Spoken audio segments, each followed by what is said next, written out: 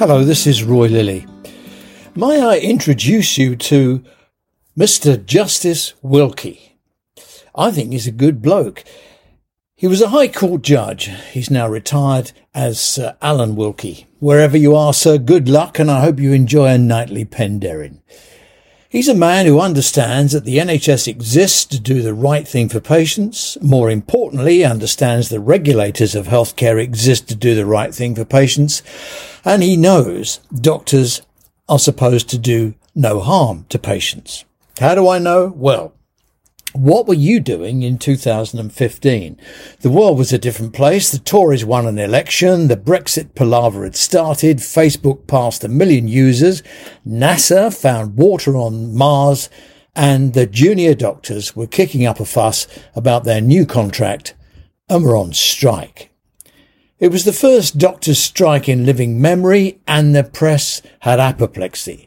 The public froze, politicians ran around in circles, and the General Medical Council rolled up its sleeves and decided to issue guidance to doctors, reminding them of their responsibility to do no harm to patients. The moral and ethical discord created by going on strike and doing no harm. The BMA got wind of it, and guess what? Well, you'd never guess. They went to the High Court in London and applied for an injunction to stop the GMC issuing their guidance. Sinister audacity. Can you believe it? They actually tried to stop the doctors' regulator pointing out that doctors' responsibilities and that going on strike is likely to end up harming patients.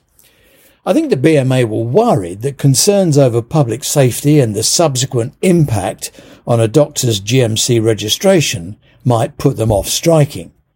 Enter Mr. Justice Wilkie, who, at an injunction hearing, would have none of it.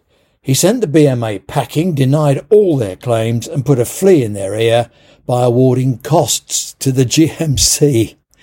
Ouch. There's a synopsis of events I've linked to in this morning's e-letter.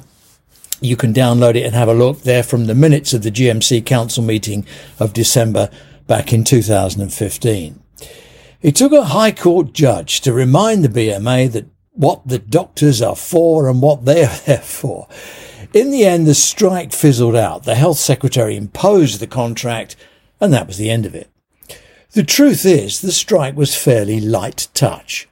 The consultants provided cover without demanding extra money, knowing if there was a disaster, public opinion would turn against the junior doctors. Unlike the strikes we're experiencing now, they're doing huge damage. Damage that will surely unfold as more excess death data emerges, and we'll look back and say, that's what killed your granny.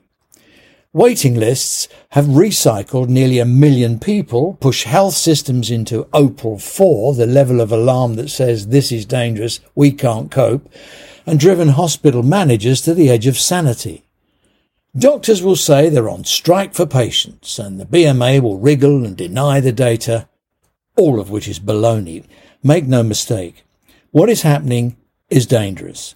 Patients are in harm's way. Doctors are injecting risk into the system and infusing an increased jeopardy into waiting. Healthcare delayed means somewhere someone will pay, with money to catch up or with their life chances if they can't. Where is today's General Medical Council? What happened between 2015, when they were there for patients, and now when they're nowhere to be seen? They will say doctors have a right to strike, and they are right. They will say their job is to make sure patients are safe, and they are not. The GMC's annual operational budget is £144.3 million, mostly funded by fees from doctors who receive 100% tax allowances on their GMC registration fees, and that means the public pay. The public, the GMC, exists to protect.